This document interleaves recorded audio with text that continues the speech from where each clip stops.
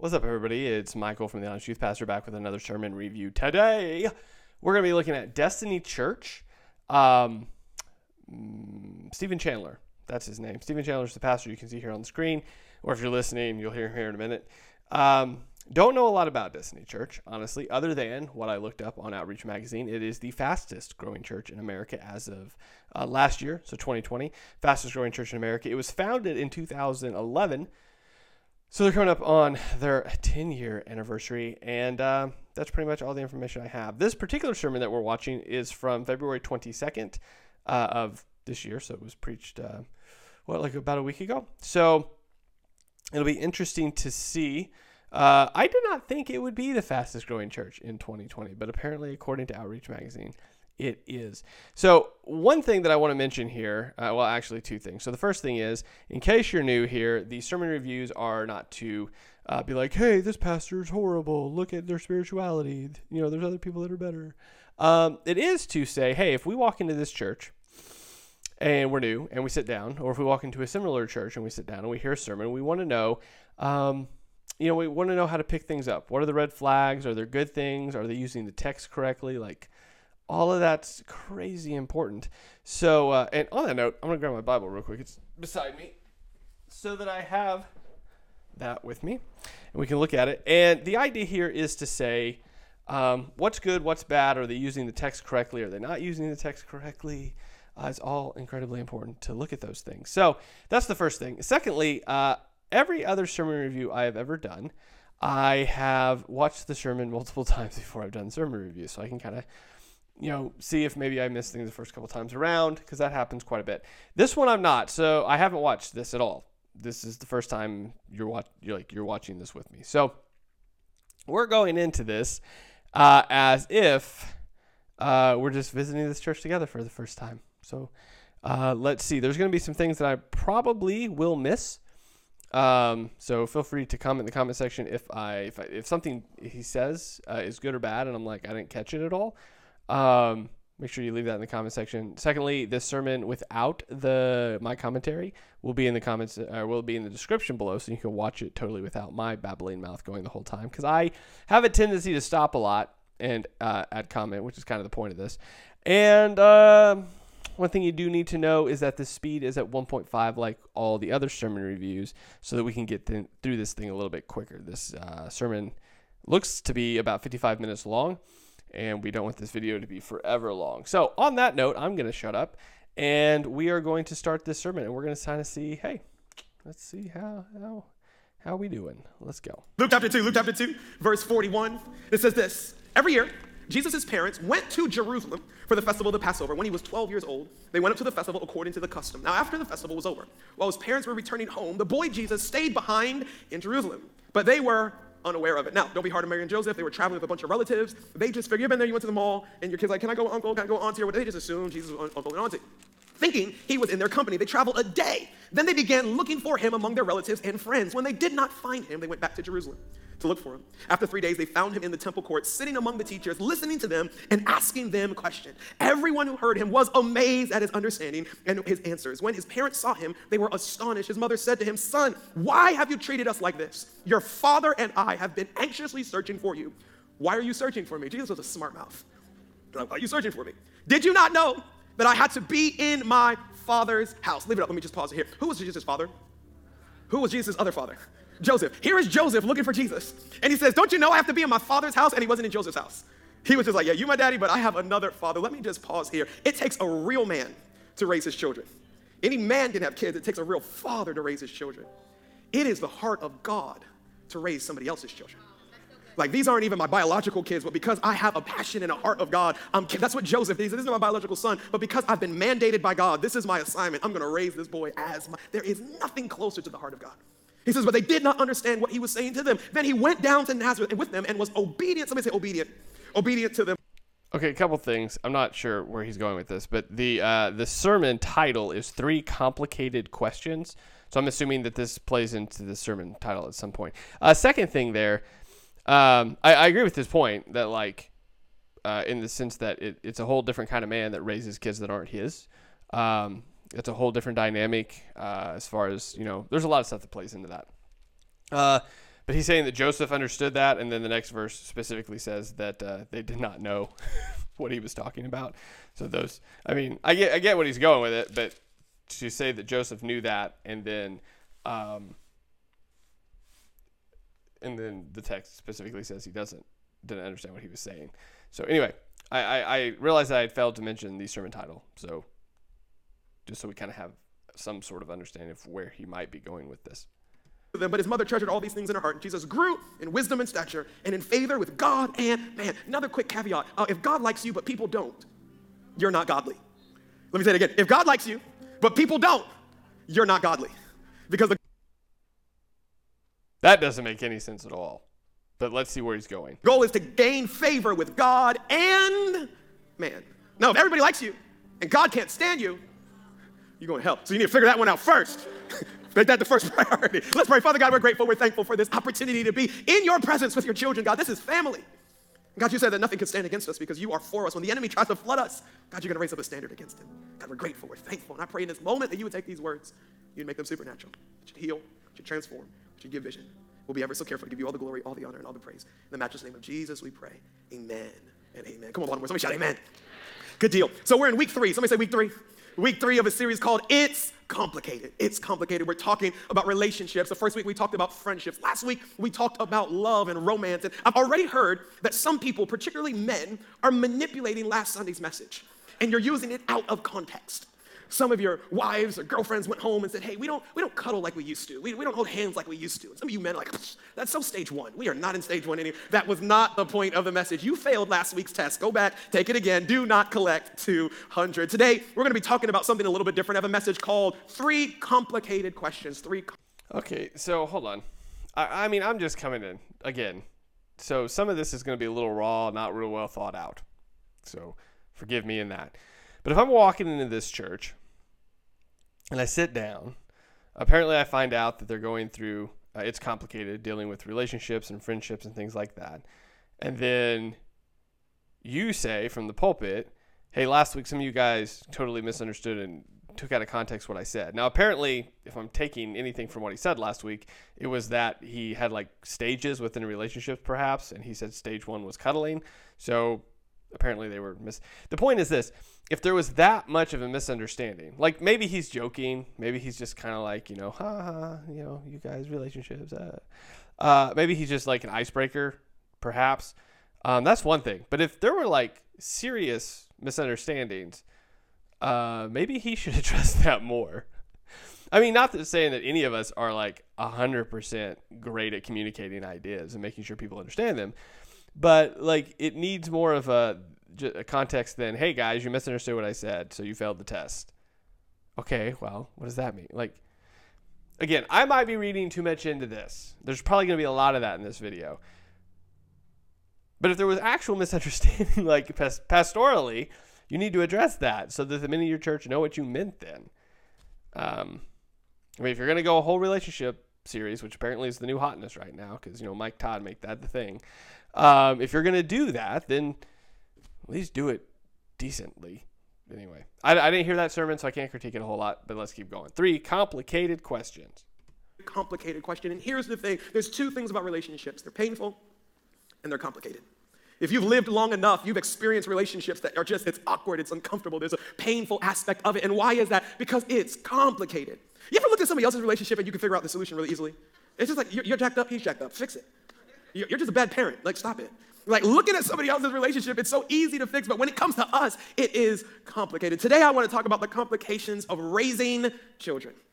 We're going to talk about parenting. And if I preach today's message correctly, accurately, and in the anointing of God, everybody will walk out of this service believing in whooping your kids. That is a goal. That is a goal of today's message. Now, some of you are saying, Pastor, I'm 60 years old. I have a 40-year-old child. I said what I said. Maybe.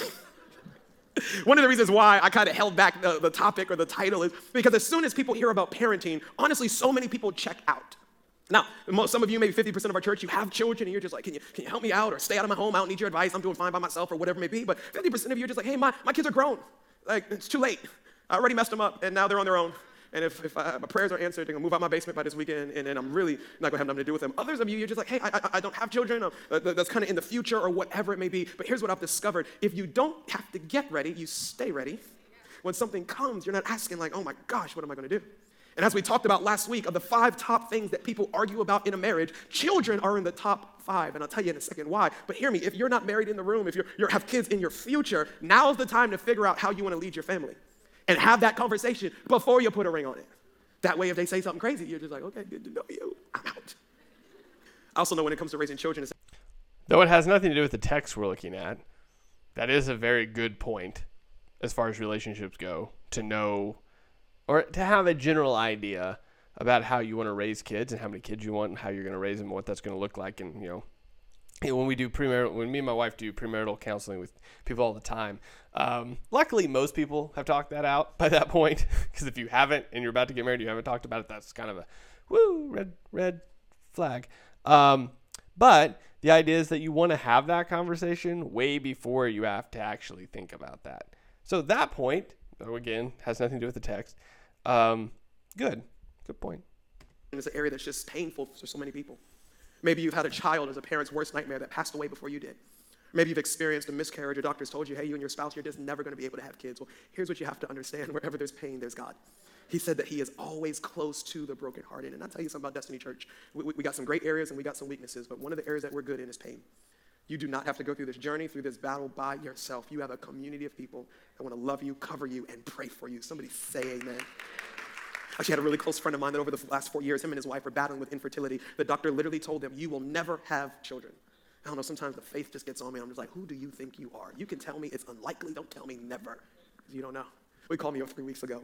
He said, we've been holding it just so we could get through the first trimester, but we are in the second trimester. We are pregnant. It is a medical miracle. I cannot tell you, even in Destiny Church, how many people it is their story that a doctor said one thing, but God said something completely different. So wherever you are, and then here's why this message applies to everybody. The last thing is this: you is somebody's kid. Pastor, don't remind me. Well, let me remind you of this. You are God's child. As a believer, he said, you've received a spirit by which we cry, Abba, Father. When Jesus taught us how to pray, he said, this is how you pray. God up in the sky. Nope. King of the world, creator of heaven and earth. No. He said, here's how you pray. Dad, our Father who art in heaven, hallowed be your name. We have to remember that we're not just children, we're not just followers of God, but we're children of Almighty God. And just like a physical parent is supposed to parent their child, God, your Father, desires to parent you. So that was an interesting point, and I'm glad he made it, in the sense that he made a particular point, though he did go over it pretty quick, but I don't care, because most of the time now people don't even make the distinction. But he was very careful to point out that as believers, we are children of God. Now, the common thing, and I've made a couple memes about this on the page before, and every time I do, like, you just get this barrage of comments about, we're all God's children. There's a distinct difference, and I'm glad that he at least alluded to it here, that there's a difference about being made in God's image, the Imago Dei, and therefore having value and worth because you are made in God's image. And then there's a totally different thing about being adopted into the family of God and actually being a part of God's family, being a child of God. Those two things are entirely different. We're not going to go into those now because, again, that's not the point of this. But he did make the distinction as he was speaking there that as believers, we are children of God. So that was nice. That was really, I know sometimes we can just brush over things and assume that, everybody knows that. But it was nice that he at least mentioned that. That was helpful. It was a helpful distinction, at least. Even though he didn't bring out both distinctions, he clearly, at least from this sermon I can surmise, that he believes that only believers are adopted into the family of God. So that helps me, if I'm walking into this church, it helps me at least understand kind of his basic theology on adoption into the family of God by believing in Jesus. So let's keep going. So today I'm going to help you understand how God be whooping you and you don't even realize it. You think it's the enemy. And how God is covering you and providing you and leading you and all those different good stuff. Now, I don't know what Sesame Street does anymore, but back in the day, Sesame Street used to have a show that's sponsored by a number. Today's show is sponsored by the number 5, the number 5. Well, today's message has a sponsor. Today's message is sponsored by Destiny Kids. They asked, Pastor, can you preach at least one message this year about raising children? Because we are tired of these people dropping their bad behind kids off in Destiny Kids for an hour and 15 minutes. Then they have a nerve to go to Growth Track and leave these little aliens in here, and we can't whoop them, and they've never whooped them, so we have to just sit here and withhold goldfish from them. So this message is on behalf of Destiny Kids. It's called Whoop Your Kids, so we don't have to. Pray for me. I'm all the way joking. Not really. They really said that. But I do want to say that I'm not preaching this from a place of being an expert. I have 2 beautiful children. My oldest is Zoe. My second is Roman. Y'all, Roman nearly got kicked out of Destiny Kids last week. Like I said, wait, what? He pushed the teacher, y'all. This kid, don't laugh. This kid said, listen, I don't even want these little Smurfs. Bring on the big one. I got this. All that to say, raising children is complicated. The pastor's kids are ratchet. Pray for them. They got good days, and then they got days they act like the mama. We're trying to pray. Pray for me. The reality is it's complicated. There's two really painful things in life. Money. That was helpful too. Again, I mean, his methodology here I would differ with. I think there's other ways to approach this, but we've talked about this before in case you've never watched or listened to one of the sermon reviews before. There's different methodologies in preaching, how to preach, kind of what to focus on, how to start, those sort of things. Everybody has different methodologies. There's no great methodology or better methodology. I think there's more helpful methodologies, and I wouldn't necessarily adhere to the way he's doing it. But I think there's again, this is why though I wouldn't particularly use his methodology as far as how he's opening it, how he's kind of entering into the sermon. I think some of the things he's saying here are helpful in the sense that, like he admitted, hey, my kids are not perfect either. So I'm not up here trying to tell you how to make perfect kids, because all I got to do is look at my kids and know my kids aren't perfect. And I think that's nice. It's a very kind of a transparent thing to say as a pastor, to be like, look, like no one has this locked down. The point is that we're going to look at Scripture, or I'm hoping we're going to look at Scripture and see that, hey, there's a scriptural biblical way to do this, and that's the point. As believers, as Christians, we're supposed to look at the Scripture, and this is how we do our parenting. This is how we raise our kids. This is what it looks like. Now, we haven't got there yet. I'm hopeful that that's where he's going, even though that Luke chapter 2 is, I don't know if I wouldn't have picked this for a parenting passage, but we'll see what he does with it. But I do like a couple things that he's done here in regards to saying, hey, I'm not perfect. Never claimed to be perfect. But we obviously have some room to grow, every one of us, as parents and as kids. So, so far, again, none of it's bad. We're 11 minutes in. At least we've read Scripture. We haven't really dove into it. But again, methodology, I'm going to give some room for grace here. Let's see what we do with the Scripture we read. And kids. If I say, hey, today's message is on tithing. Or I'm going to help you be a better parent. I'm a good parent myself. But can we be honest? 2 lessons we never got leaving our homes, most likely. How to manage finances and how to raise godly kids. We got examples. Here's the problem. You will never marry someone who had the same example of raising kids as you did. You know how they say opposites attract? And then you get married and opposites attack? And you realize, how could you be more different from me? And how could you be more wrong? This is the only way that you do it. You'd be amazed. Maybe you grew up in one of those houses where if you looked across the room funny, you got whooped. Say something. I'll give you something to cry about. If you grew up in one of those, I'll give you something to cry about homes. You're like, I'm crying right now. Why do you need to give me something else to cry about? And then others of you were raised in homes where you got to express your feelings. You had an adult that said, so tell me how you feel. Okay, and how did that make you feel? My wife is like, why do you talk so much? And I said, because I haven't been able to express my feelings for 21 years of my life. I got a lot of feelings pent up, and I got to get them all out. And then you get these 2 opposite experiences, and you bring them together, and you got to raise those Smurfs, and here we go. And then so many of us get caught up on the fact of, this is the way my parents did it. And it may not have been the best way, but they did the best that they can. Can I get up in your living room for a second? This is going to be hard to hear. Sometimes the best they can do just wasn't good enough. And that's a harsh reality. We judge everybody else by their actions, but we judge ourselves by our intentions. Nobody wants a president that said, I did the best I could. Nobody wants a police officer that says, no, we need you to do the job. And sometimes we feel by saying that our parents didn't do it God's way, and we feel like we're dishonoring them. No, you're honoring them by keeping their value in your life and keeping their esteem in your life. But just because it was the way that you were raised doesn't mean it was the best way. And it doesn't mean that it's God's way. So here's what I'm asking. I'm asking church that we would be teachable according to God's word. What does teachable mean? So like I said, I've never heard of this guy before. And just so I can be transparent, anytime I see backgrounds like this, I automatically assume certain things. But so far, he's been doing pretty good in the sense that, I mean, he's being vulnerable. He is pushing in where I think it's very helpful, especially with what he's going to be talking about, to kind of press in a bit. He said that we judge everybody else by their actions, but ourselves by our intentions. That's very helpful. Again, I hope this doesn't, because here's the thing. A lot of things he's saying they're very helpful, but they're not, like, we're not looking at the Bible. Anybody could get up and say what he's saying right now. which is the difference between, looking at the Word of God and exegetically working through the text versus just being like really wise and saying wise things. It's not that like saying wise things is wrong or bad. Like the things he said so far are very helpful. I think they would be helpful to a non-believer as well. So that's great. Are we going to get in the text? Like, what makes this distinctively Christian, right? What makes this distinctively, like, if I don't know Jesus, I'm not going to be able to do it this way. If I don't know Jesus, then I'm going to disagree with what you're saying here. Now, again, it's not to make people disagree or make people hate you, but the idea is that Christians do things distinctively different, which I think is what he's alluding to here, which is good. That just because this is the way your parents raised you doesn't mean it's the godly way, which is what he just said. So there's hope here.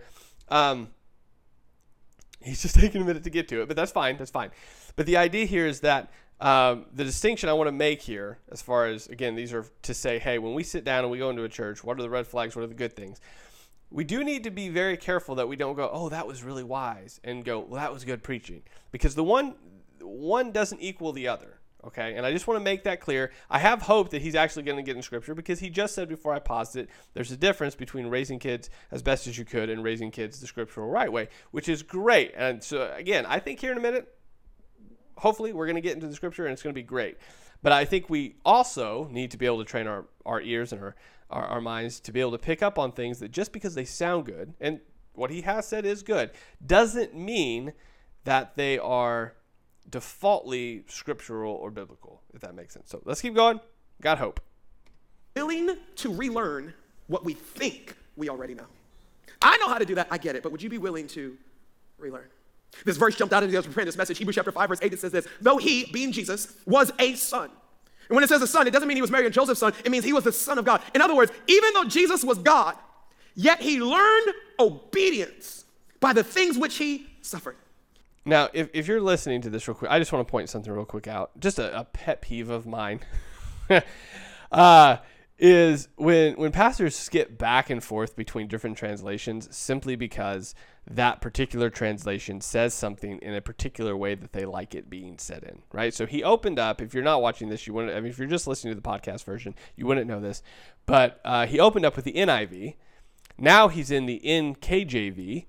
I'm imagining we'll probably jump around and color up. The reason it's a pet peeve is, so different translations do word things differently, but let's just be honest and tell people that, in the sense that if for example, the NIV doesn't say this verse the way you like it, well, why then? Let's dig in and say, okay, why did the NIV translators translate this verse in a different way or use different wording, for example, than the NKJV? Is it that different? Because if it's that different and it changes the overall meaning, then we have a way bigger problem. But if not, what were the words that were changed then? What one word did they use instead of another word, and why did they do that? There's a lot more to this that we're not going to be able to get to in this video, but the idea is when you're jumping around from translation to translations, it can get pretty confusing because sometimes translation committees specifically use one word and not the other. And it's interesting to know why they did that.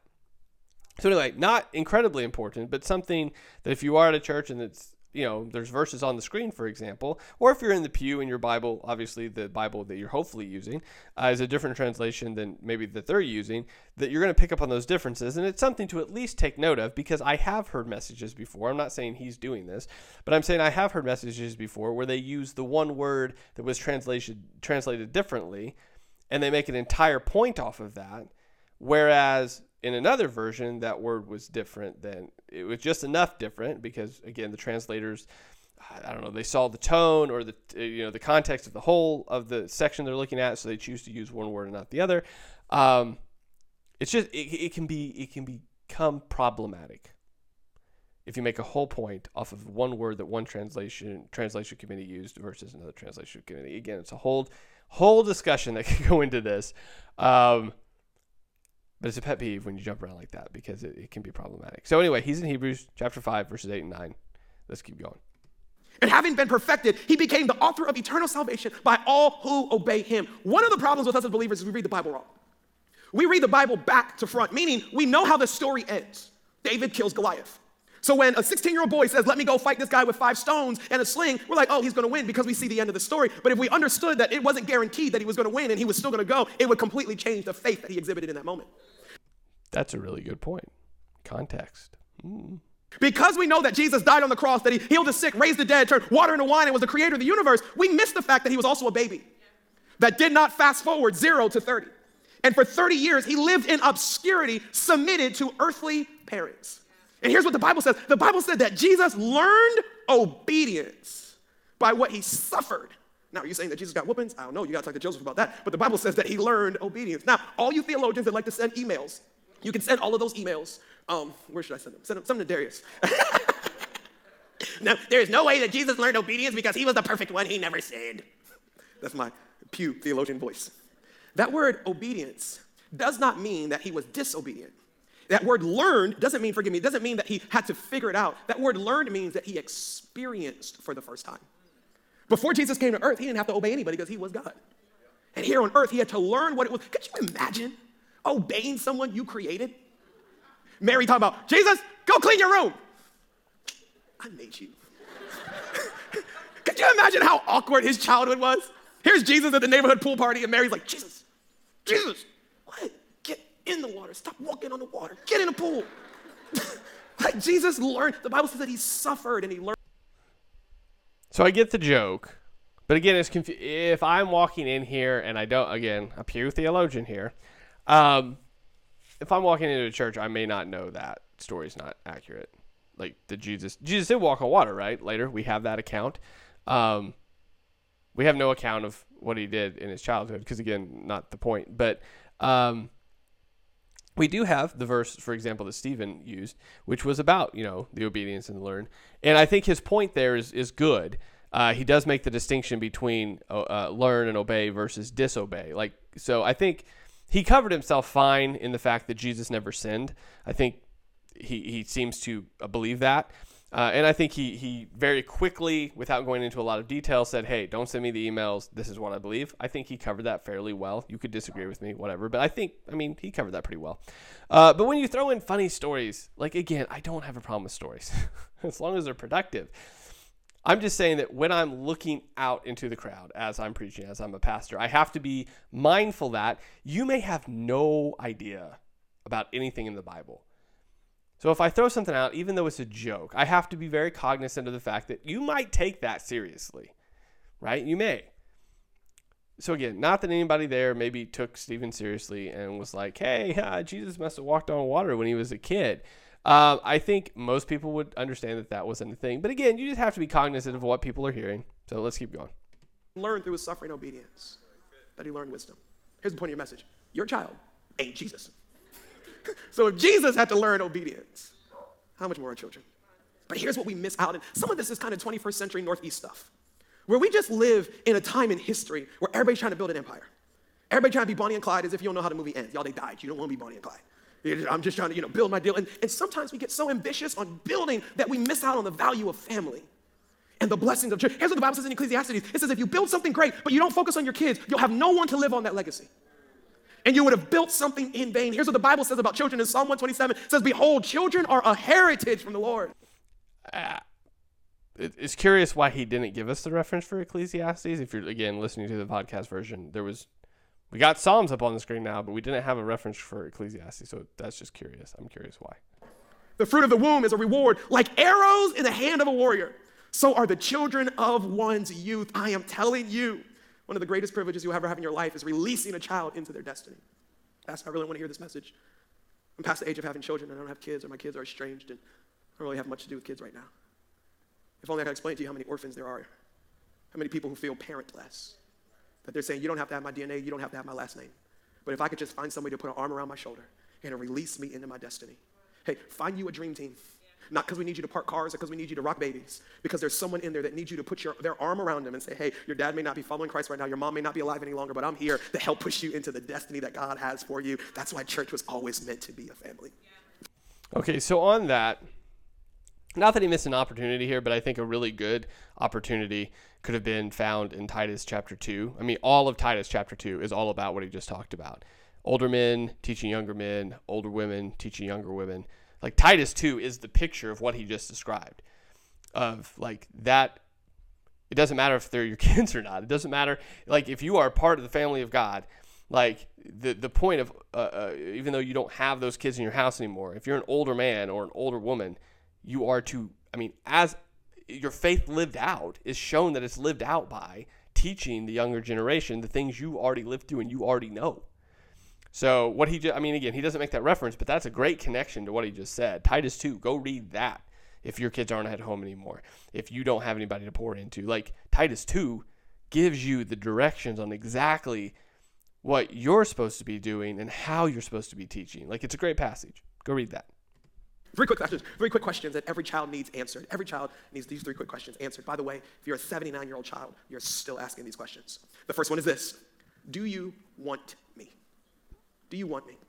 The first question every child is asking, even if they don't know how to put it in words or articulate it, the first thing that they're asking is, do you want me? Another way of saying it is that, do you love me?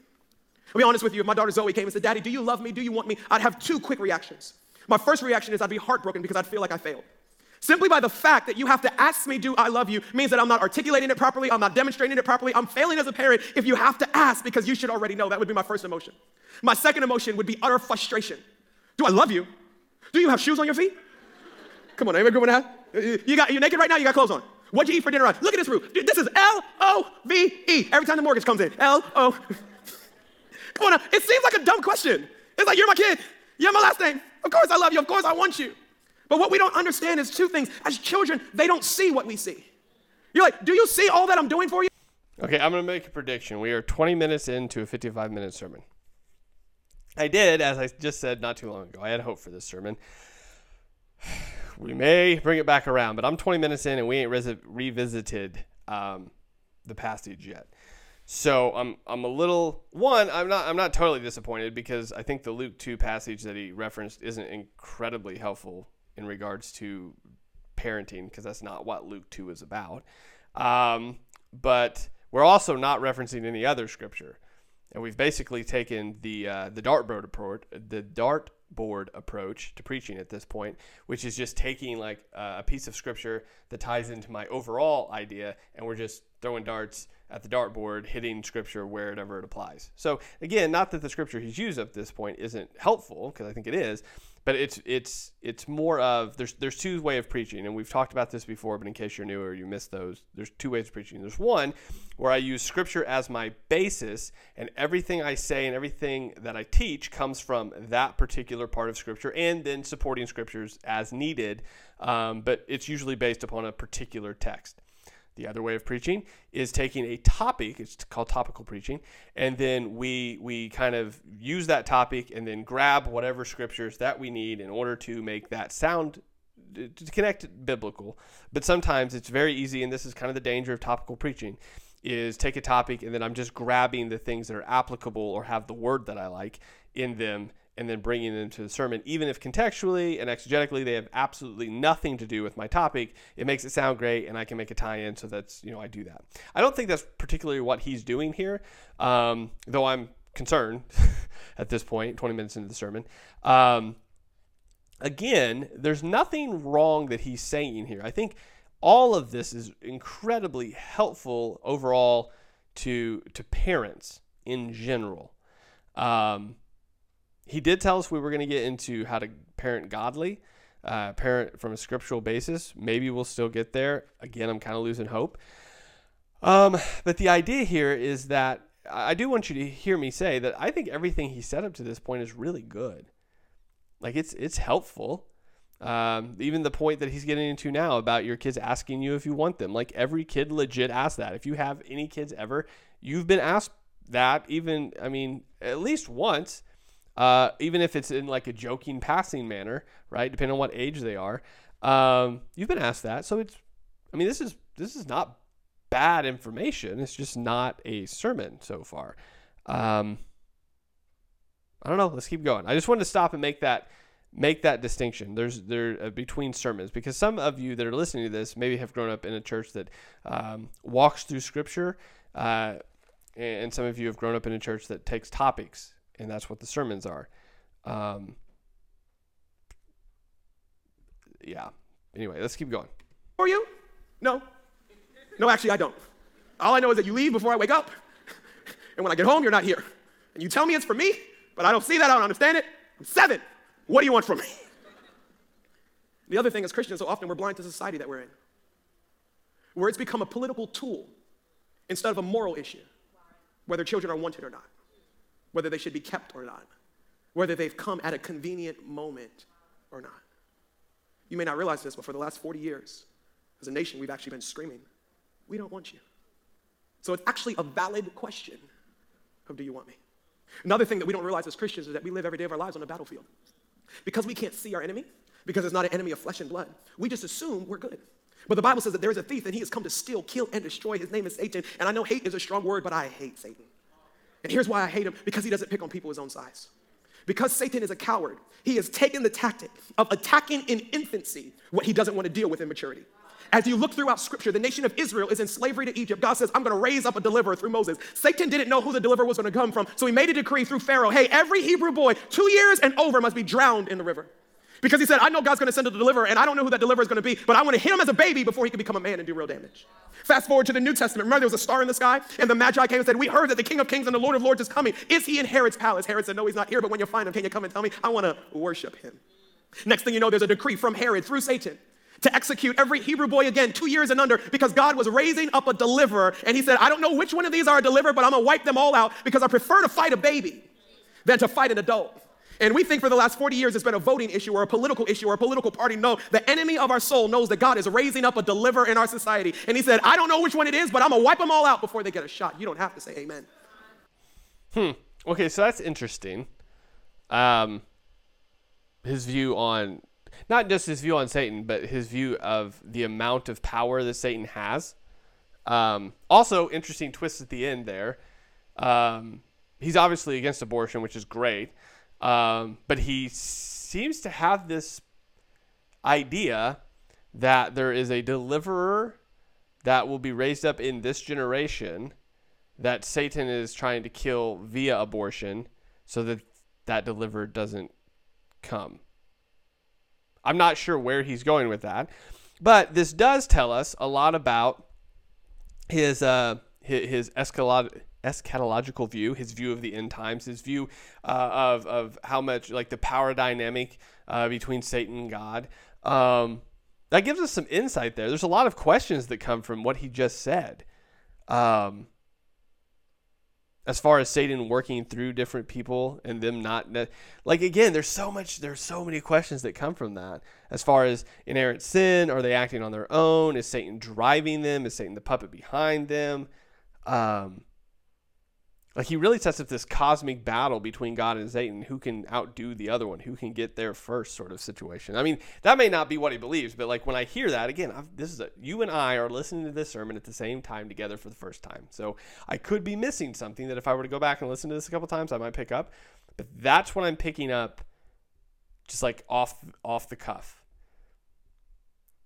It's very interesting. I don't know. It's incredibly interesting, the dynamic he has that he's playing out here.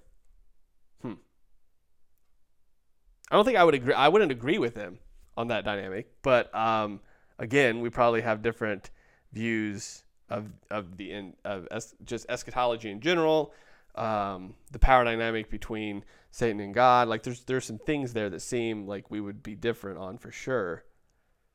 I don't think I've ever heard a pastor say that before.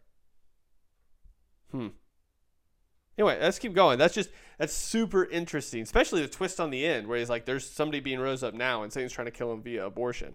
That's an interesting concept that I don't know what he's alluding to there.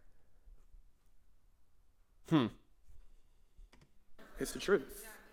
What you have to understand is the enemy is attacking your kids every single day through whispers in their ear. You're not wanted. You're not loved. You're not valued. That's why your parents don't have time for you. That's why they prefer to be on their phone than talk to you. That's why they didn't have time to show up to that practice. That's why they won't help you with their homework. Somebody say, prove it. Show of hands. How many people between the age of 3 and 18 you either considered or attempted running away? Come on. Come on. That's like the entire room. My hand is up, by the way. Now, 25% of us who just raised our hands, it's not because we didn't feel wanted. It's because we broke that vase. And we figured it was safer for me out in those streets Gonna stay in this house and wait for mom and dad to get back home. I'm out.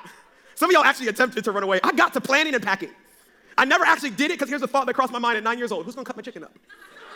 There's nobody out there to cut my chicken up. I'm the only one who can cut my chicken up, or my mom, okay, I'm gonna stay.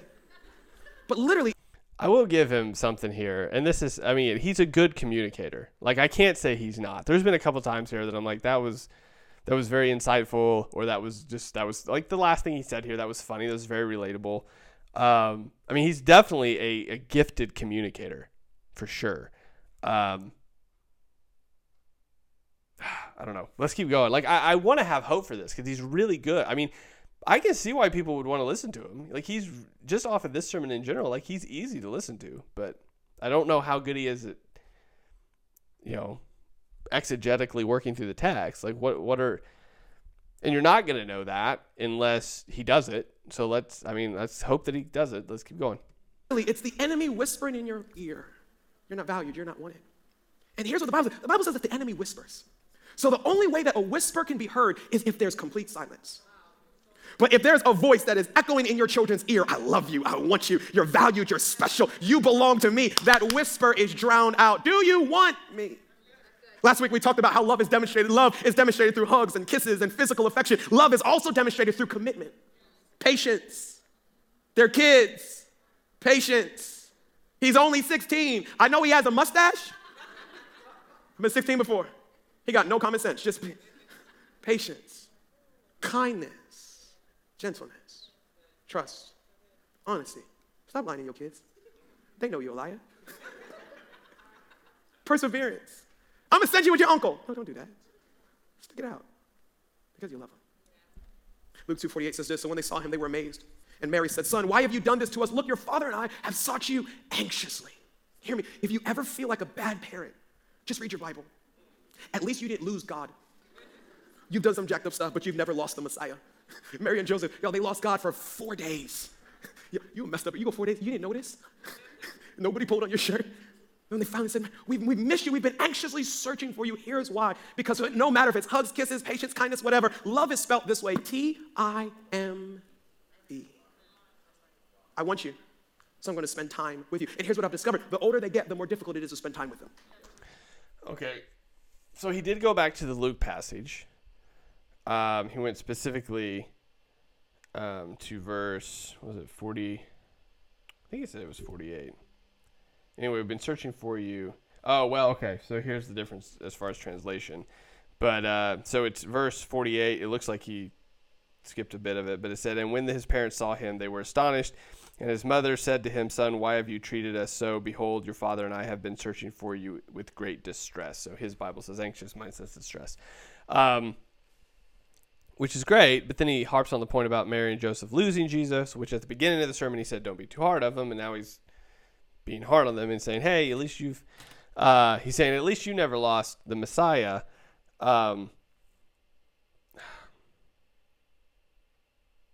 I don't know. I'm losing hope here that we're going to do this very well. Again, his points are good. Like, you need to spend time with your kids. You need to let them know that they're wanted. But we're 30 minutes in. We've went back to the text once. And exegetically, we've totally misunderstood the point that culturally, our culture and the culture that Mary and Joseph are in currently is different. Is drastically different as far as there's a reason that they essentially lost him, and there's a lot of cultural context that goes into that as far as families traveling together, as far as who's watching him, as far as what's acceptable, how old he is. All those things play into that. I don't think we're going to get into that because it's just not the tone of this sermon, but that would be a red flag. That it seems to be, and I don't want to call it too early here, but we're 30 minutes in, so we only have about 25 minutes left, so we're well over halfway. We're at halfway. But we've used one verse, and it's basically, it's not necessarily out of context, but we haven't explained, like, the full behind the scenes of why they're in the situation they're in. Let's keep going. Because when they're 9 months, they can't move. Okay, 9 months they're walking, forgive me. 3 months. I remember when Zoe was 2 years old, every time I would come home, 9-hour day, 3-hour meetings, I got backpack and groceries, and I'm walking in, and Zoe was, Daddy! And she would take about 8 steps back, and come leaping off the top stairs of our wooden staircase. Just fully. I'm like, I didn't play baseball, what are you doing? That's when she was 2. Now she's 4.5. I walk in the house, and I'm like, Zoe! I walk around the corner, that little no rent paying little smurf, sitting on my sofa, watching my cable, talking about, what's up, Dad? What you bring? I give you a what's up. As they grow and they develop and they mature and they have friends and all, it becomes more complicated to spend time. But the harder it is to spend time, the more valuable that time is. I'm 34 years old, and I remember that day that my dad came to my freshman basketball game. He came to a lot of my games, but he worked during the day and he missed some of them. But I remember he came to this one game, and it was the worst game I'd ever had in my life.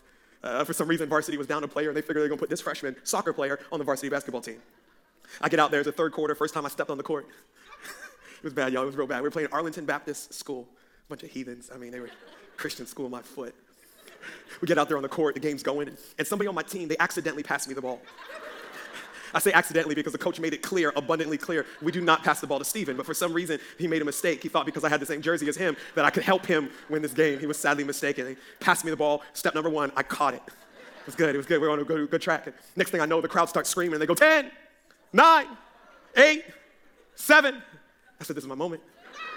I heard the Eminem song playing in the background. The movement, the moment, I own it. I was like, yeah, let's do this. I didn't even have enough time on the clock to dribble the ball. It was only 10 seconds. I heaved that ball towards that goal. It went over the basket, over the backboard, over the ref, into the bleachers. The entire room erupts in laughter. There were 3 minutes left on the clock. They were just counting down 10 seconds because they knew an idiot had just touched the ball. The room is dying laughing. I looked for my dad. My dad was always strange. He would never sit in the stands with the other parents, probably because he was embarrassed to say he was my father. He was over in the corner. I looked at him, and he was the only person in the room not laughing. He was smirking, but he wasn't laughing. And I remember at the end of that third quarter, my dad came over to the bench. My dad never respected any coach that I ever had. He's like, I'm your coach. Look at me, boy. He said, you did good. Okay, next time, let's calm down. Let's dribble the ball. Let's give it to somebody else, okay? You got it. But to this moment, I remember the time that he invested. Because time says that I matter to you. Time says that you care. I don't get all emo on y'all, but I'm a grown doggone man. I preach to thousands of people every Sunday, y'all. Oh my gosh, message was amazing. It was so good. It changed my life. So what? I want to hear what you have to say. I'm waiting for my dad to call me after church on Sunday. My dad calls me and says, man, that was a great message. And I'm grateful for when you say it. But my dad says, it's just like, that was a great message. If that is an adult, how much more is your 4-year-old? Your 7-year-old? Your 27-year-old? Here's the thing that we don't realize, that the way that we demonstrate our love to our kids is the same way that God demonstrates his love to us, by spending time with us. In Genesis chapter 3, verse 8, it says this, it says that Adam and Eve, they heard the sound of the Lord God walking in the garden in the cool of the day. Every single day, God would come down from heaven to spend time with his kids, Adam and Eve. But in this day in particular, Adam and his wife, they hid themselves from the presence of the Lord God among the trees of the garden. As they matured and they ran into sin, they tried to be mindful when your kids are avoiding you. Something's going on.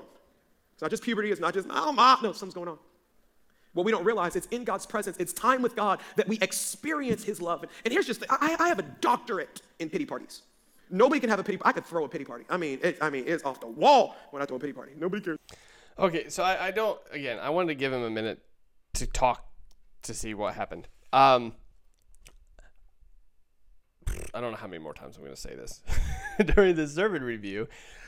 Like, nothing he's saying here is wrong in the sense of good parenting advice. Like, it's all good. Spending time with your kids is great.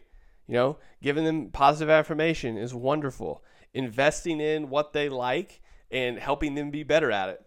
All of that is great. Being a biblical parent is different than just those things.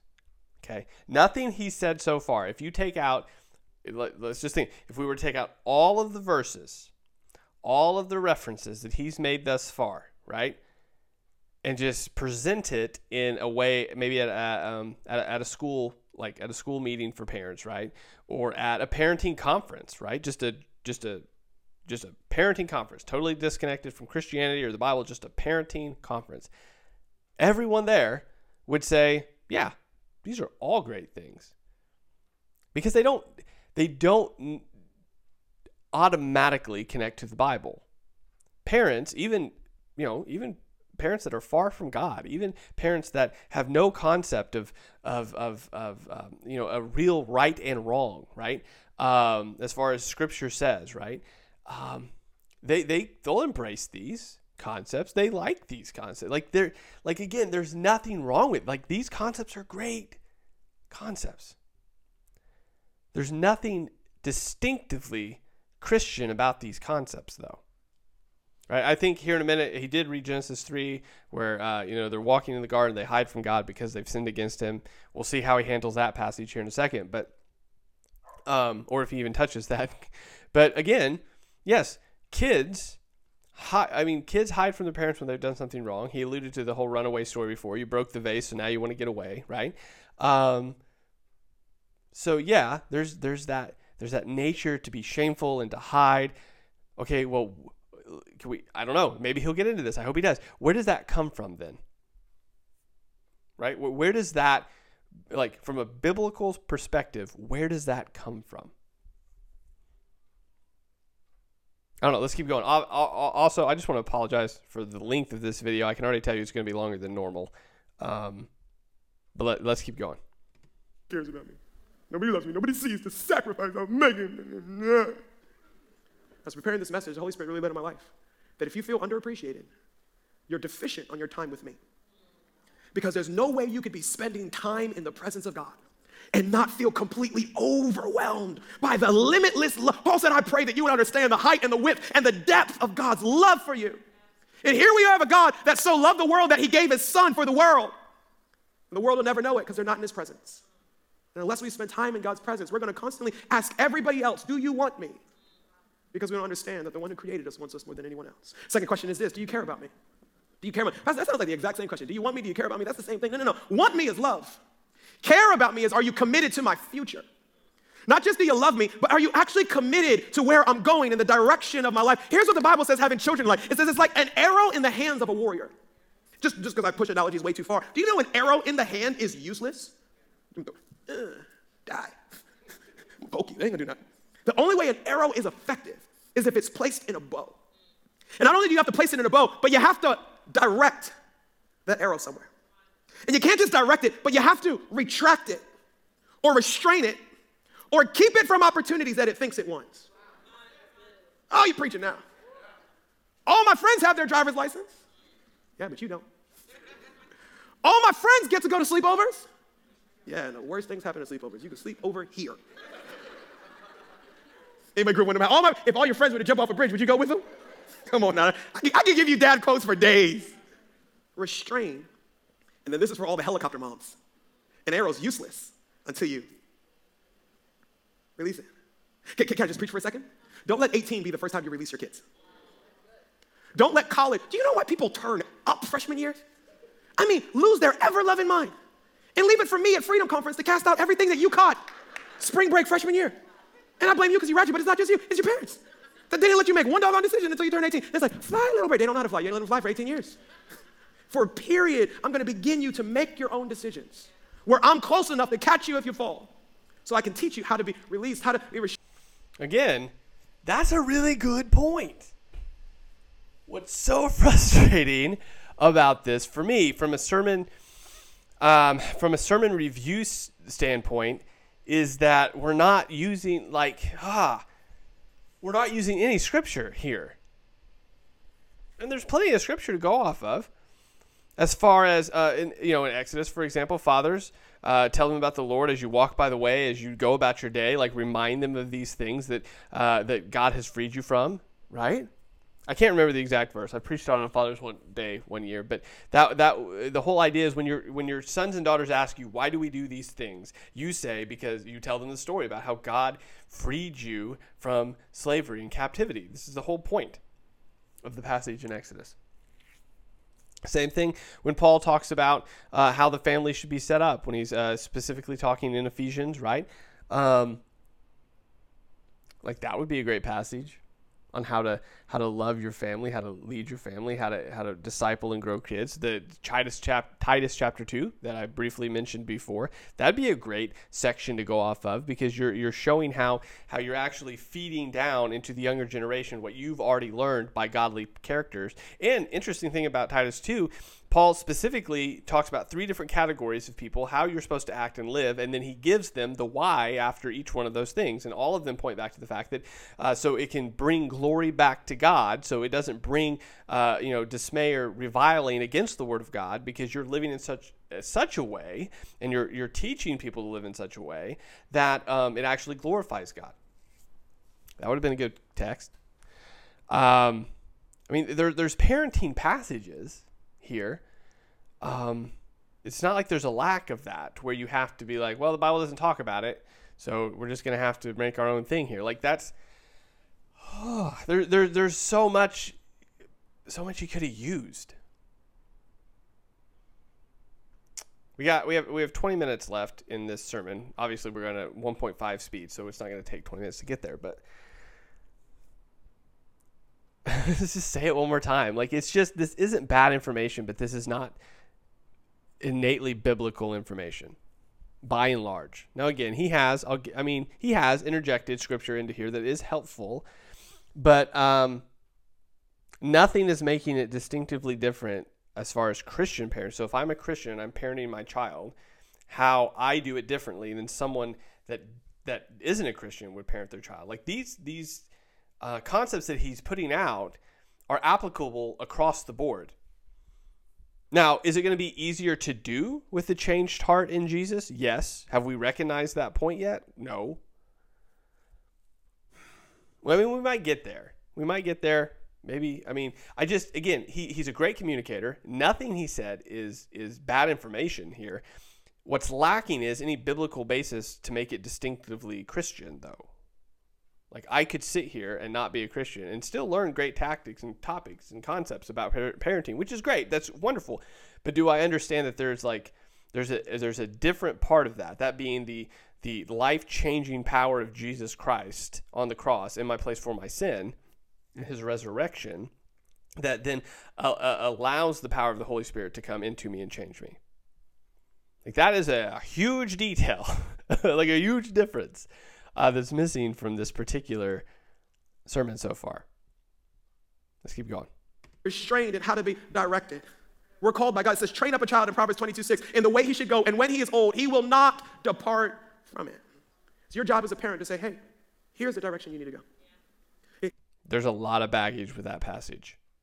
And I think as pastors, when we preach on that and reference that, we need to do very good work as far as exegetically working through that to explain that it is not an if-then. But there's a lot more I could say on that, but we won't talk about it. Let's keep going. Here's who your friends need to be. But more importantly, here's who your friends don't need to be. Can I teach you for a second? Teach you how to lose your kids? Don't know who their friends are.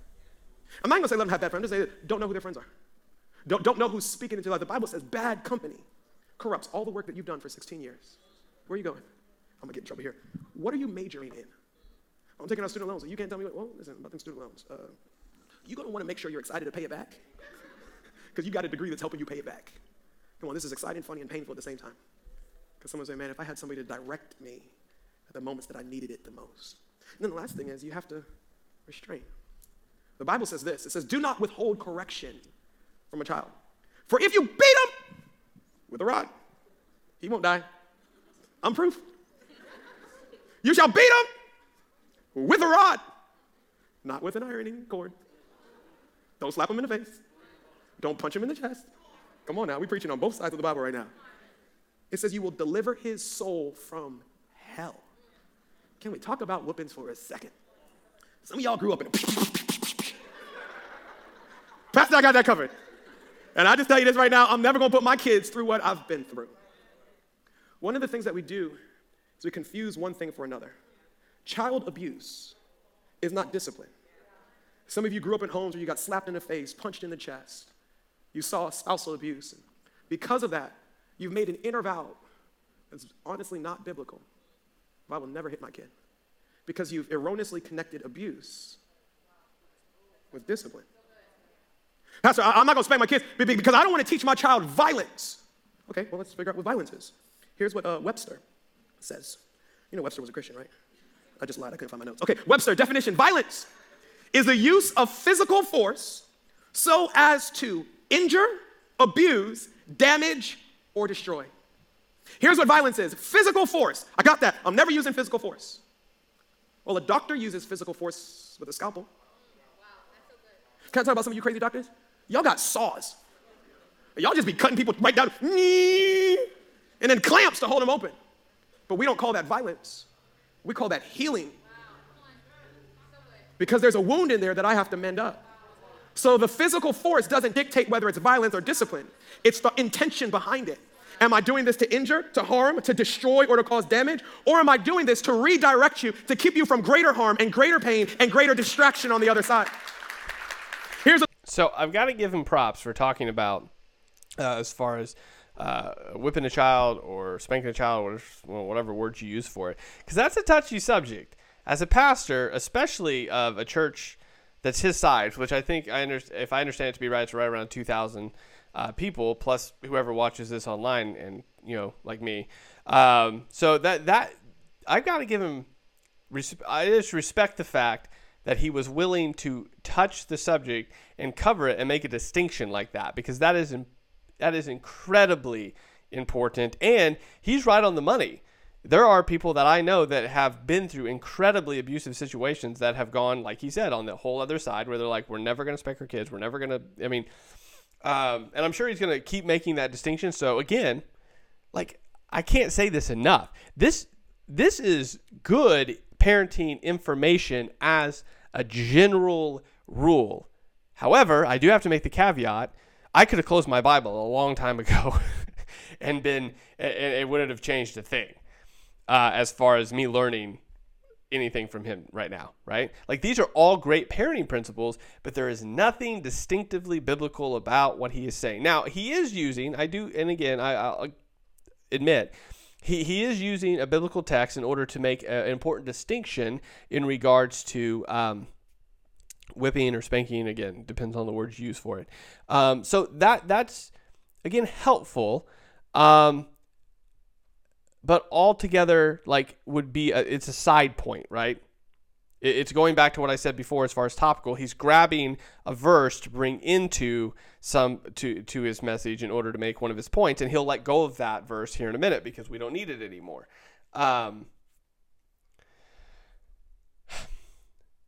So by and large, this isn't a biblical message. It's a very helpful message. It's very good information to people to have that especially grew up in maybe broken homes, that grew up in homes that were maybe a bit abusive, or maybe there was a parent gone or a parent absent from those homes. Like, this is all great information to learn.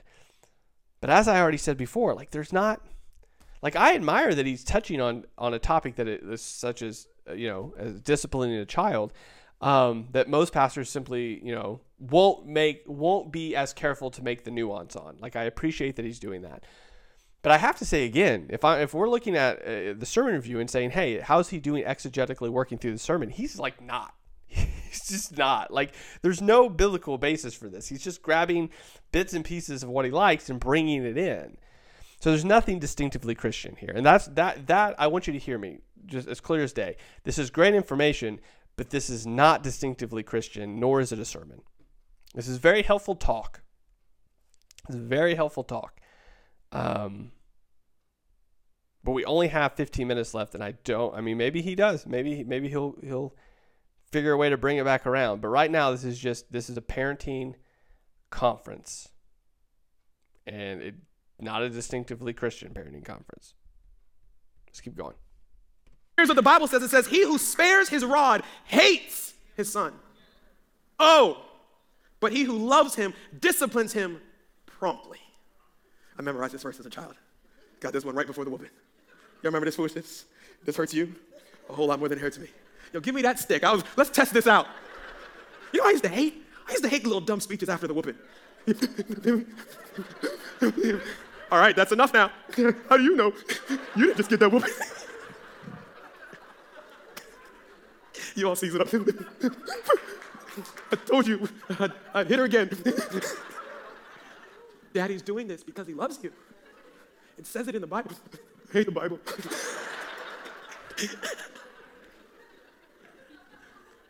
Can I talk for a second? If you let your 3-year-old run into traffic, they're going to lock you up. If your 2-year-old keeps on touching a hot stove over and over and over again, they're going to lock you up because they're saying you're a bad parent. Why are you a bad parent? Because you're not enforcing boundaries. Literally what you're saying is, hey, this is where it's safe for you to operate in. It's safe for you to be home by 10 o'clock. If you ain't home by 10, don't be whipping no 16-year-old. It's done. You lost. It's over. They looking you in the eye. Whoop me. I wish you would. I remember one time my mom whooped me. I put 4 pairs of underwear on. She just made me pull my pants down with my underwear. She I could have gone to Hollywood. She said, okay, pull your pants. I made one mistake, y'all. I laughed at the end. I was like, I was so close. My dumb tail like, ha. She said, what was that? I said, the worst whooping. I mean, that woman got anointed from God. A golden ruler came down from it. What? Again, this is a great example of how great, I mean, he is really good at communicating. But I've heard it said a lot of times, especially within the last couple of years, that good communication does not equal good biblical preaching. And sometimes we put the quality of the preaching over the quantity, or is that what it is? The quantity of the preaching over the quality. The point is we care more about if it's easy to listen to than if it's Bible-based. So I'm sure I butchered that analogy. But the point is that again, he's easy to hear. It hasn't felt like it's been an hour listening to him. But we've been sitting here for an hour and 7 minutes almost now. And we've got a lot of good information, but no biblical information. And I know you're probably tired of hearing me say that at this point, but I want you to see the difference. Like if I'm walking into this church for the first time, which that's the scenario, I've never heard this sermon before. Me and you walk into this church, we sit down. Look, I'm going to give him 10 out of 10 on communication. He's really good at it. As far as information, being able to communicate that information well, that information being good information, 10 out of 10. Like all of this is all good parenting advice. But I can walk out of this church, which we're going to in about 10 minutes here, and I don't, nothing distinctively Christian about this. I don't have to know Jesus to apply any of these things. It was good advice. It was good advice. Let's keep going. Somebody say, just preach the word. Really honest. I can't. Seriously now, we gotta lean this way. Y'all know God whoops you, right? And one of the things that people don't understand is because you have a father who loves you, he's gonna whoop you. But because you don't know that the word of God says that God whoops you, you think it's the enemy. So you're praying against it, you're fasting against it, you're rebuking it, you're calling it the enemy, and God says, that ain't the enemy, that's me. Bend over. I told you to stop being so prideful. I told you to surrender to my will for your life. I told you to be kind to your wife. As the Bible says in Hebrews chapter 12, verse 5. And have you forgotten the encouraging word of God? God spoke to you as his children. He said, my child, don't make light of the Lord's discipline. So don't laugh when he whoops you, because it gets worse. And don't give up when he corrects you, for the Lord disciplines those and he punishes each one he accepts. As you endure the divine discipline, remember that God is treating you as his own child. Whoever heard of a child who is never disciplined by its father? Well, you should come to 2021. It's a different world out here. If God doesn't discipline you as he does all of his children, it means that you are illegitimate and are not really his children at all. Since we respected our earthly fathers who disciplined us, shouldn't we submit even more to the discipline of the Father of our spirits and live forever? God says, listen, if you love your child, whoop them and you'll save them from hell. Well, that's a lot, Pastor. Like, you just going right into this one, aren't you? I got one message about whoopings a year, so here we go. God says, but before you learn to submit to God, you learn to submit to your parent. And if you don't learn how to submit your will to your parent, it's going to be really difficult to understand that you have to submit your will to anyone. Pastor, I wasn't whooped as a kid, and look how I turned out. My point exactly. God says, listen, I'm going to direct you. Not all pain is evil. Not all pain is the enemy. Let's just pause for a moment. What's some pain you've been experiencing in your life? Is it the enemy, or is it God trying to keep you from crossing the boundary? Last thing is this. You come and play with land this plate. Do you want me? Do you care about me? do you like me? These sound very similar, but there's a major difference. Before we get to that point, I do want to say something that I think is important from the last little bit that he said there. Now, again, we've talked about this before. I know for sure in the Kevin DeYoung sermon, I touched on it. But pastors are going to approach their congregations in one of two ways, right? So there's two primary preaching methods. We've covered that at the beginning of this sermon. It's either your text is your base and you work everything out of that text, or it's topical and you grab verses that you need to grab to sustain your point. There's also two ways to preach to your congregation. If you're a pastor, for example, and that is going to be, you assume that the majority of the people in your church are believers, right? So it comes back to how you view the church. Is the church a place to act as a wide net to bring in a bunch of unbelievers and get them saved there? Or is the church a body of believers to equip and then to send out? And obviously, you're going to have a mix of a little bit, no matter what church you go to. Even if you believe the church is a body of believers that you teach to send out, you're assuming that if you're teaching them to send them out, they're going to bring some people in. So there's always going to be, even if you're preaching to a congregation that you assume to be believers that you're teaching and training, you also have to at least acknowledge that there's probably a sprinkling of people in there that don't know who Jesus is and their lives aren't transformed by who he is yet. So there's that. The other side is obviously assuming that, the wide base of your congregation isn't saved. So you're going to preach messages geared toward them with the idea that there's a sprinkling of believers in there, but the idea is that they're there to help and to volunteer and to make sure that maybe these people, there's questions are answered if they have them, right? So that's the basic idea. I kind of get the feel that Stephen here approaches it as the people he's talking to are believers that are being trained to send out. That's kind of the feel I've got. There's only a couple indications I can pick up to make that assumption. The first one is back at the very beginning of the sermon where he said that if as believers we are children of God. So there's seems to be this assumption that the people in his congregation are believers, that their lives have been transformed by Jesus. There's a few other things he said throughout the sermon as far as the direct things he said to them about verses. The verses he has used is the assumption that they understand and they know what they mean. So there's this assumption perhaps that the people he's talking to are primarily believers. If that's the case, I can see where I could be, maybe I'm making a leap here to say that, these principles, when I've said over and over again that these principles are distinctively good advice, but they're not overtly Christian, right? If his assumption is that he's talking to a church primarily full of believers, I can see where he wouldn't feel the need to necessarily make all of those connections, because if my assumption is if I'm talking to my church, right, if I'm preaching to the church and I'm throwing out principles and my assumption is that they're all believers, then I'm assuming that they're going to apply these based upon their changed heart and their changed mind. The danger I see in doing that is so far, and maybe he does close it with this. I mean, he's got about 10 minutes left that he could theoretically kind of tie this in a nice bow, and I hope he does. But theoretically, he could wait till the end here and say, hey, if you feel like these principles are difficult to do, or these are like things that you've never experienced before, let me invite you into a relationship with Jesus Christ that can transform your heart to set you on a path in order to be able to live out these things that we've talked about today. So if he's pushing toward that point with the assumption that the majority of his congregation is believers, and then he ends with something along those lines, I mean, that for me, that would almost kind of justify this sermon. Again, methodology-wise, I don't like how he's approached it, but again, that's methodology. I've not heard a lot about Jesus' transforming power in anyone's heart. Again, if he's talking to primarily people he thinks is believers, you're not going to mention that as much, but you're still going to mention that.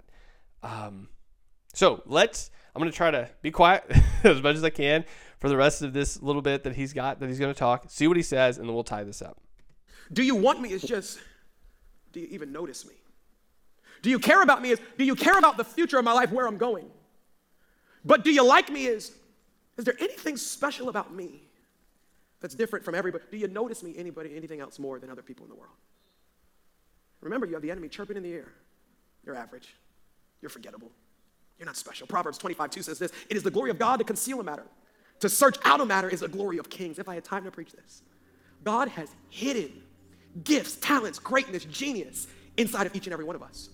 However, it is literally just under 10 minutes before the sermon ends and the music is playing. If you've watched or listened to any of my other sermon reviews, it is on time every time. Anywhere between 8 and 10 minutes before the end of the sermon, music just magically starts playing. Pavlov's dog's bells start ringing. Did everybody have a meeting and be like, yo, 10 minutes before the end of the sermon, we're going to start playing some like low music that builds into like a worship, and there's going to be like this crescendo of the message. Like, did I miss that meeting? Because I feel like there was definitely a meeting. However, greatness and genius that's not surrendered to God brings destruction and damage. So he says, I'm going to hide it in you, but I'm going to hide it so deep that you can only find it when you're surrendered and you're seeking me. One of the greatest responsibilities of a parent is to discover what God has hidden in your child. The gifts, the talents, the ability that God has called you to call out, to affirm, and to develop. And unfortunately, sometimes as parents, we get so obsessed with what our kids are not. Why couldn't you just, because we want clones of ourselves. Fully understanding that we're not clones of our parents. How about we just steward the gift that God's given us in this child and begin to, man, there's a way that you have with words. I know you're always talking back and you're always arguing with me. And you think you have a way with words. Let me just talk for a second. I have a way with words. I was never disrespectful. I was one of the most smart mouth, always had something to say, had to have the last word. Here's the deal, because the gifts of God, before they've been sanctified, can actually manifest in sin. And as parents, we have to be mature enough to see through the rebellion and understand that when that is surrendered to God, that's going to be a tool that releases you to the destiny that God has for you. Here comes the enemy whispering again. Book of Matthew, he's talking to the Son of God, Jesus. And he says, if you are the Son of God, attacking Jesus, if you are, turn that stone to bread. If you are, cast yourself down and I'll give you the entire. He said, if you are that you say you are, I'll give you all of this. Abby, can I just talk for a second? I know you're 14, but if you were a man, you would sleep with her. I know you all that, but if you're really, you'll hit this. The enemy is going to be in your child's ear if you're cool, if you're a man, if you're gorgeous, if you're this, he doesn't have new tactics. He's doing the if you're this, if you're that. And do you know why Jesus didn't surrender to the ifs of the enemy? Because 40 days earlier, when Jesus was getting baptized, the whole sky cracked open. And God the Father said, that's my boy. And in him I am well pleased. Jesus had not done one miracle. He had not turned water into wine when he was run dead, and he had not hung on the cross yet. But yet God the Father was still pleased. And because he had the affirmation of his Father echoing in his ear, when the enemy came in and said, if, Jesus says, it is written because I know what my dad said about me. Okay, that's a bit of a stretch. But again, that's a whole different subject as far as the Trinity and Jesus' sinless nature. I mean, there's a lot in that. So let's keep going. Do your children have so echoing in their ears, my dad and my mom said I'm handsome and I'm beautiful and I'm articulate and I'm gifted and I'm anointed and I have a great future, so you can keep your ifs. Because I know who I am. Here we are as adults. If I could just get this net worth. If I could just get this degree. If this influential person will just accept me. If. Because so many of us are living without the parenting that God's called us to give. Pastor, how do I give something that I've never had? Here's what you have to understand. This might not be theologically correct. I'm going to hang on the edge of this one here.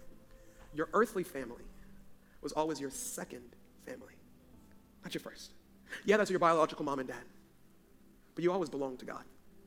And he just gave you to your parents to steward you, but he never fully released you. And he said, regardless of what they've said over you, here's what I say over you.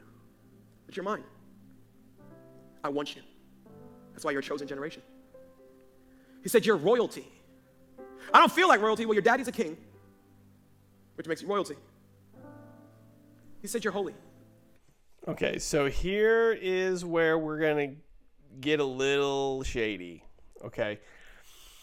Now, he gave me a lot of hope at the beginning of the sermon because he was talking about as believers, you are adopted into the family of God. So that, when I hear that initially, it means that, okay, there are believers and not believers. There are people in the family of God and people not in the family of God. So at the end here, I mean, he's talking about parents that, need to parent their kids well, understand that, they're loved, they're valued by God. But we're not talking, so at this point here, I'm not sure, what target he's shooting at, because the assumption he seems to be making is that everybody in that room just needs to be reminded that God's their Father, which is great because you do need to remember that God is your Father, but you also have to remember until you're adopted into the family through belief in who Jesus Christ is and his life, burial, resurrection, all that whole deal that we talk about through the rest of the New Testament, right? There is an outside of the family of God part. There is sin and reconciliation and what that looks like and all of that that's tied up in there. So the assumption that he seems, and I don't want to speak for him, but the assumption he seems to be making here is that we're all defaultly part of the family. We just have to know it. We have to be told it, right? So you have to be reminded that you are a chosen generation, a royal priesthood, a holy nation. But if we were to look at the context of 1 Peter chapter 2, we would see that this is Peter reminding believers, those that believe in the life, death, burial, resurrection of Jesus Christ, those that have been indwelled by the Holy Spirit because of that those that are being sanctified to be more and more like Jesus because of the Holy Spirit and their belief in who Jesus is. Like there's I don't want to say conditions here, but there are things that have happened in a person's life up to this point before Peter says this.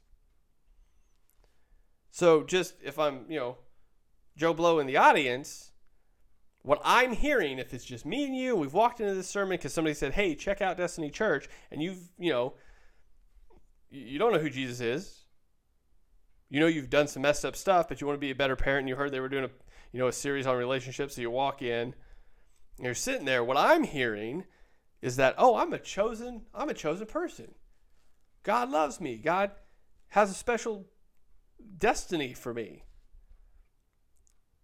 But I'm not hearing any part of the thing before about the actual heart change, the actual mind change, the actual difference that actually then brings forth the ability to do the things that he's talked about this entire sermon. I don't think we're going to get there. We have literally 4 minutes left in this sermon.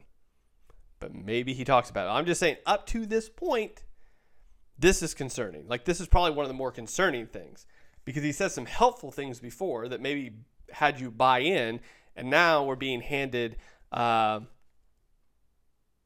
salvation without the repentance, if that makes sense. You may not be living holy right now, but your identity is holiness. He said, and you're special to me.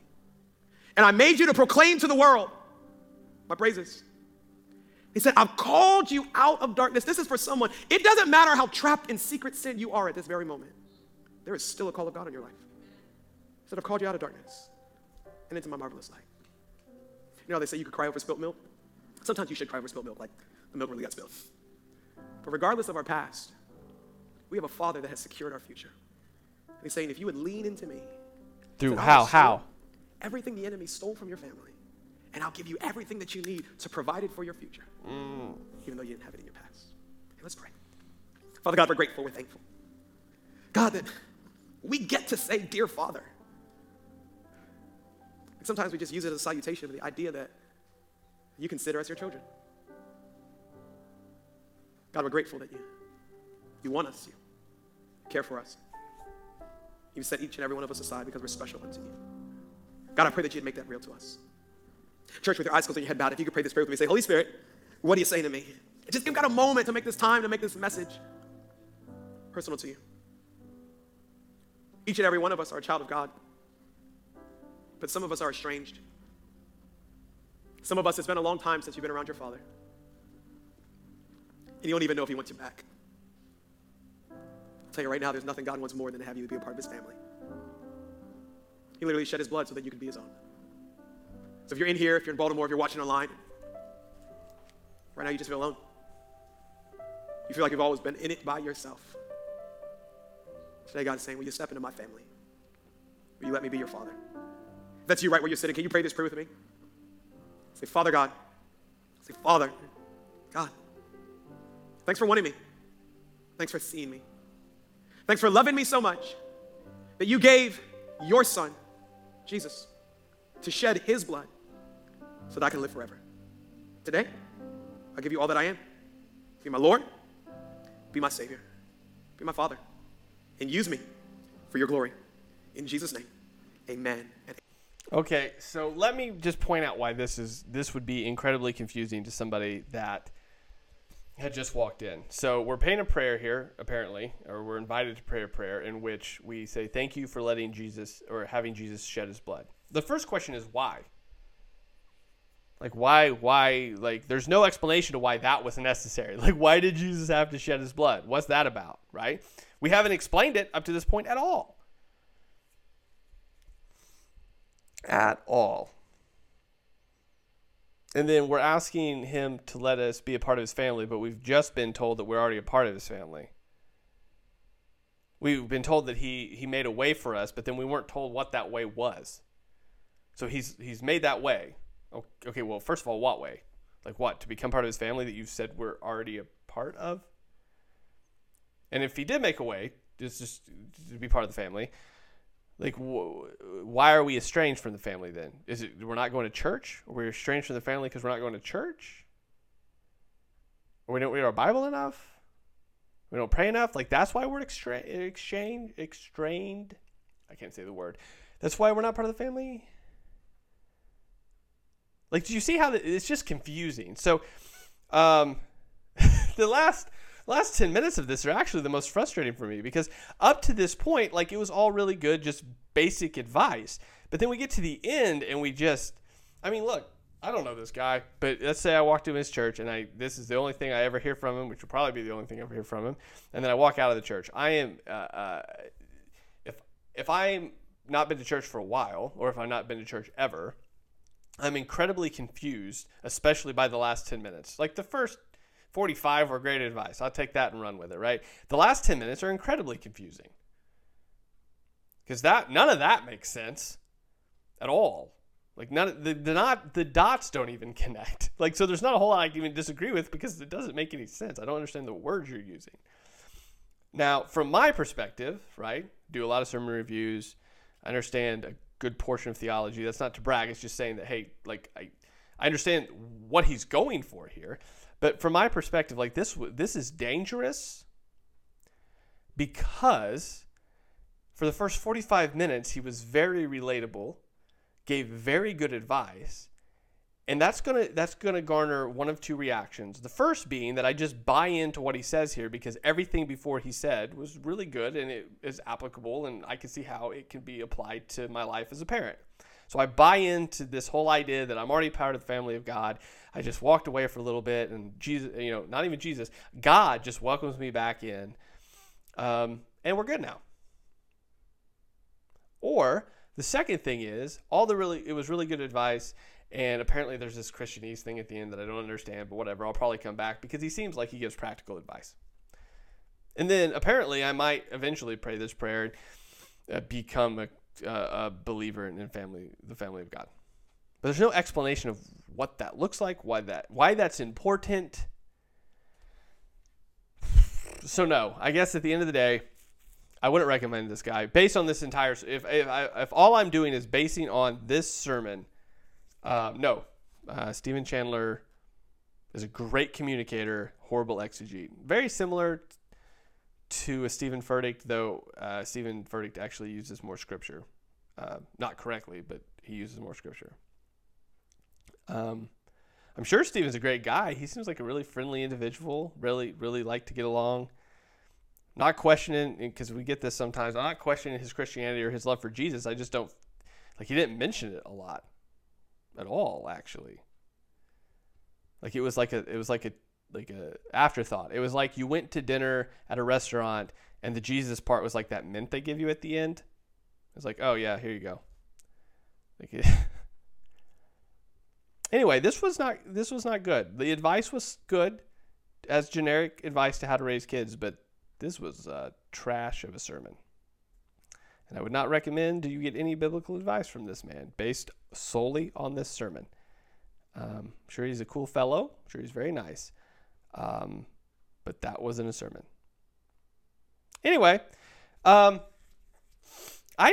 next week's sermon needs to be from somebody that I'm like, yes, we can definitely recommend them. I need to look up some of those sermons because we just had a bunch in a row that were just not great. So thank you guys for watching and subscribing. Thank you guys for suggesting people such as Stephen Chandler. I appreciate that. And next week, we'll be back. So thank you for liking, commenting, subscribing. I'll talk to you later.